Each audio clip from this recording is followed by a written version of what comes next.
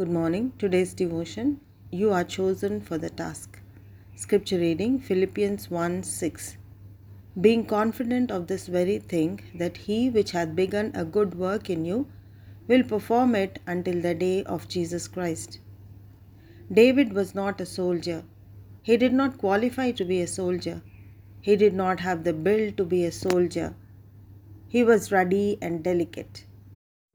He had no training to fight an army.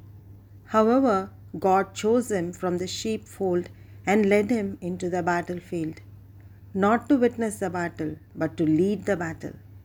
God saw the hundreds of soldiers armed for the battle, yet shivering in their knees.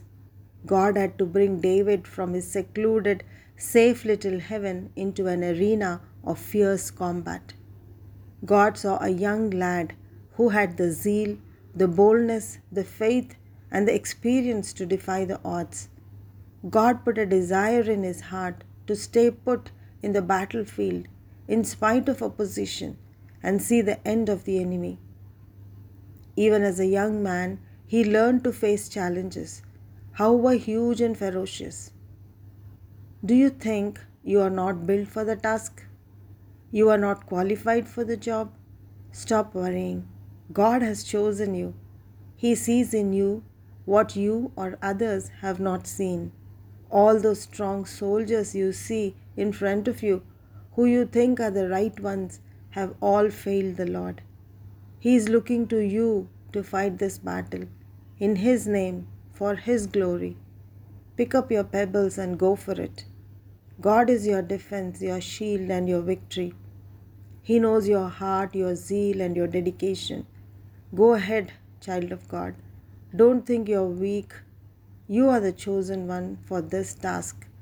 Do you think it was coincidence that you are in the battlefield? No, my friend. It was God's way of taking you to the battle which only you can win. God will give your enemy into your hands. You don't need the degrees of this world. You are already qualified by God. You may not have the training of a school, but you are trained in the school of life. God has been keeping a record of all your victories over the wild beasts out there. You are fully qualified. You are the right one. Amen.